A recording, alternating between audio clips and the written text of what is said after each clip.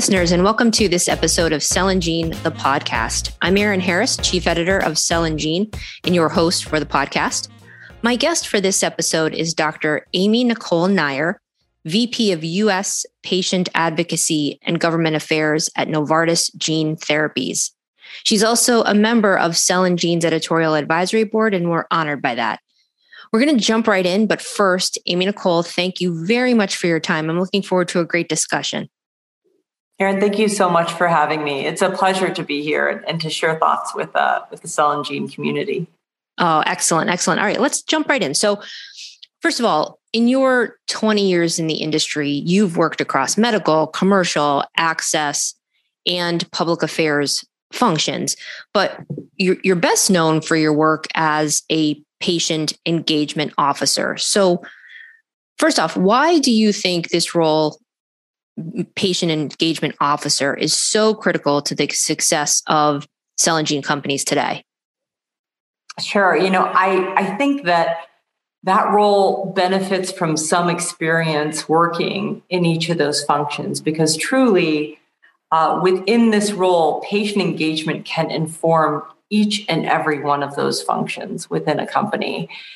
Patient insights and also organization partnerships are really essential to what we're all here to do, which is accelerating bringing our therapies to the patients who need them and de-risking our investment. Early patient engagement, there have been several studies, one published by The Economist looking at the increase of likelihood of getting to market by 20% and speeding trial enrollment by 40% through patient engagement, in addition to aiding retention. Another simulation by Levitan et al. Showed that patient engagement early in a phase 3 trial would have resulted in launching 6 months earlier, meaning a reduction of $2.1 million in cost and an increased net present value of $65 million in costly protocol amendments. So getting those insights early really also is key towards helping those of us who are in this space. We know how challenging it is to bring our innovative therapies forward. If we can find ways to accelerate that and de-risk that process, it's absolutely something that we want to pursue. And we can do that by gaining patient input on our trial design, on our endpoints, on our recruitment, our stakeholder engagement strategy, our communication strategy in advance. And the key is that this is done so far in advance, preclinical, clinical phases, so that we really can get that estimated value. That same study had estimated that an investment of just $100,000 in pre-phase 3 patient engagement could have generated over $15 million in cost avoidance and $57 million in efficiencies. So this is not a nice to have function. This is a business critical function, and I think more so in the cell and gene innovative space than in any other.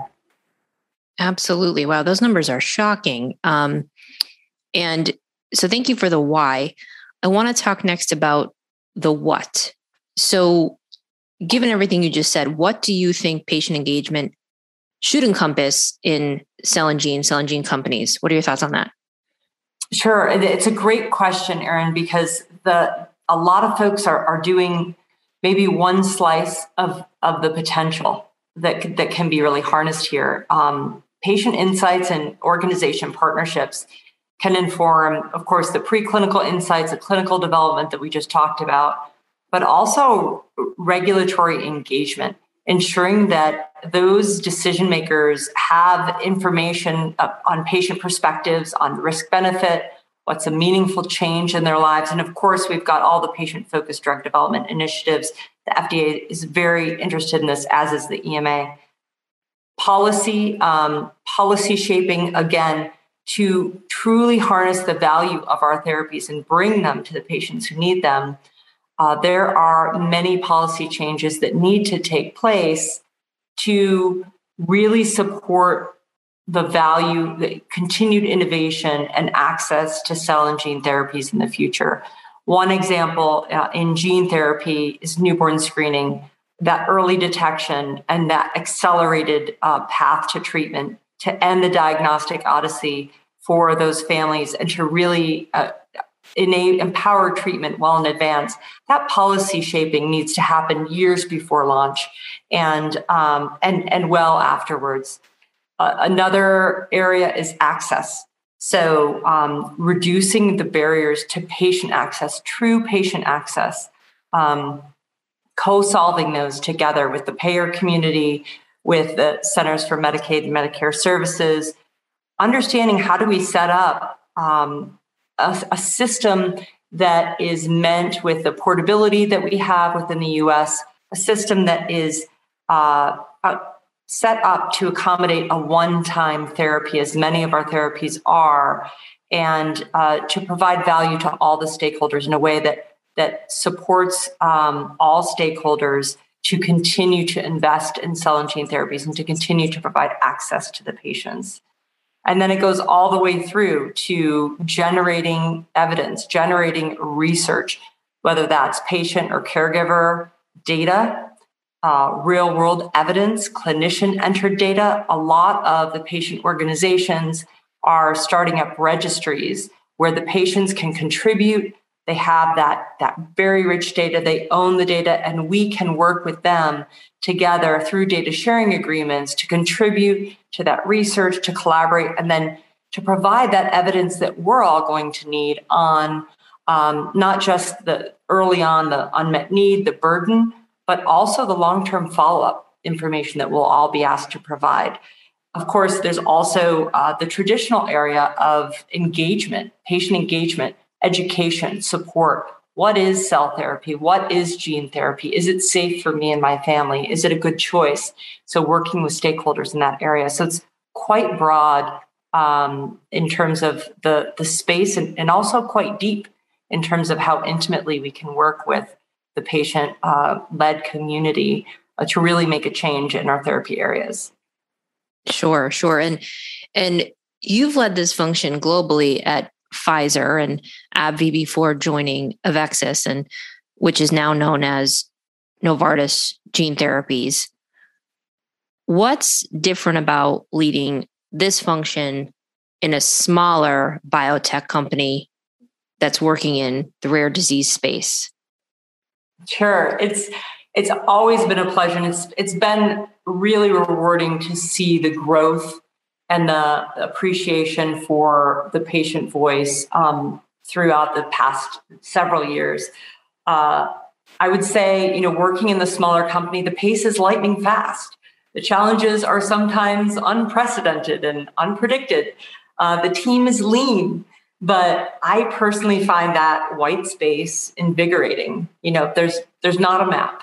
The community of scientists, regulators, KOLs, industry, patient leaders is so collaborative, so connected to each other. I mean, if just what I just listed, all the different areas that we're working together, our patient partners are savvy and impactful in all of those areas, and we encourage each other.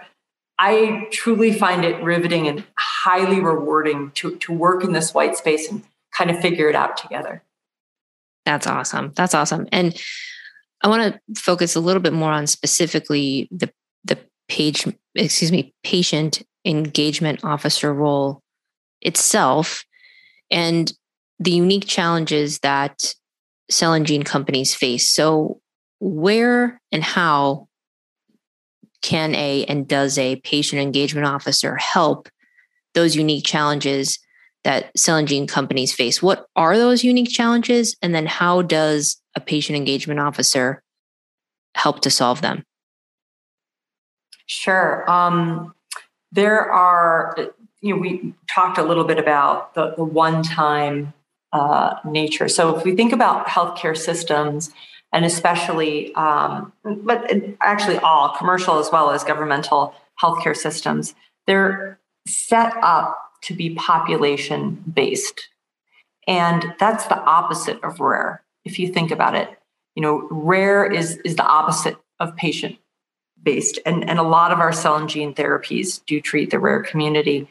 So it is unique for us to harness that broader healthcare system that really wasn't set up for our therapies, to shape the policy, to shape the access systems, to accommodate the innovation that we're offering here that is so transformative for these families. But oftentimes what we find is, because this is rare, we're having to educate pediatricians, for example, who are seeing their very first child with a given disorder, and they're unfamiliar with gene therapy, or they're unfamiliar with the disease state. And so there's a lot of education, because previously many of these treatments, many of these families did not have a treatment option, or certainly one that was a one-time therapeutic option. And so we need to support all of those stakeholders. And often what I found is that patients and the KOLs kind of get it first. So they understand the transformative value of the therapies. They're able to bring their voice to other decision makers, regulators, payers, and others, to help them understand how meaningful this option is for them as a treatment, and how we all really need to work together to create a new system that can support them having access to it. Sure. That's incredible. Now, I want to talk a little bit about, so earlier in our call, you talked about how the pace of innovation is lightning fast and the team is lean, yet you are able to, at Novartis Gene Therapies, do exceptional work in, probably a very short amount of time.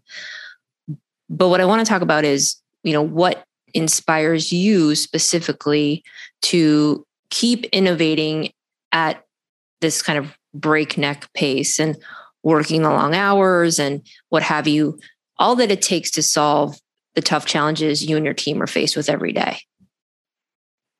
Yeah, it's a great question. It is longer hours, right? It is, but I'm absolutely riveted by this space. It's the patient stories, it's the impact. I worked in a gene therapy lab almost 20 years ago, doing discovery work. And at that time, I thought, you know what? This might not ever impact a patient. I need to move to another part of the industry. I just don't know if gene therapies are going to make it and work out. And to be a part of doing that now, to me, it's still magic. It's still absolutely magnificent, and to be a part of the patient stories that are, one family's life. I was a sibling who of someone who struggled with a disease in his childhood, my brother, and when he got the right treatment, everything changed for our whole family. And now I'm a part of bringing that to other families through this work now. And I know what that meant for me. And it's just a ripple effect that we're all creating, one family at a time, one life-changing therapy at a time. I really can't imagine doing anything better with my life and what I have to give. It's so rewarding. So that's what really keeps me going when we have setbacks, when we have areas of challenge. I can't stop working on it, because this is what I feel I was kind of put here to do. For sure. I was going to say, I think you're right where you are meant to be. And your background and your story is inspiring. And there is a real level of altruism that goes with really anyone who has dedicated their careers to cell and gene therapy, and certainly over the past however many years that it has just skyrocketed in terms of the real, change it can make in patients' lives. Yeah, and that's what I find. I find a sense of community among peers that it could have been competitive, but it's not. It's truly collaborative, and we're all helping each other innovate in this space. And that's a great feeling. It's a great environment to be a part of. Awesome. Love it. That's wonderful. Well, we've formally concluded the regular question set that we typically go through. But at the end of each episode, Cell and Gene, the podcast listeners know that I like to get a glimpse of who my guests are when they're not spending long hours in their offices or the labs to further along whatever therapy it is that they're working on. So here's my question for you. Describe your ideal Saturday. Sure. So I live in Illinois, close to about 3 miles from Lake Michigan. And so my ideal Saturday would be getting up pretty early and riding bikes to the beach with my kids. So I have they just turned 8 and 10 last weekend. And it's such a wonderful time. And I really enjoy the journey to the beach, maybe even more than being at the beach, just passing the town and seeing all the green leaves and the beauty, and just really being present in the moment there. And, being at the beach with them and riding back. And then we'll probably do a Peloton class, because we like to do Peloton together. So that's wonderful. That sounds pretty ideal. Maybe ending with a barbecue. It sounds like a good Saturday to me. That is wonderful. And I applaud that your children, who are just about exactly my children's ages, do Peloton classes with you. I think that's wonderful. But also the family trips to, like you said, the outdoors and to the beach and just the fresh air. It'll change your whole perspective. Yeah, sure does. That's awesome. That's awesome. Well, all right, listeners, that wraps up this episode of Cell and Gene, the podcast. And thanks again to my guest, Dr. Amy Nicole Neyer, for her time and insight. It has been a pleasure. And Amy Nicole, I hope you will join us back soon to give us an update. Absolutely. Thanks so much, Erin. Absolutely. All right, everyone. Talk soon.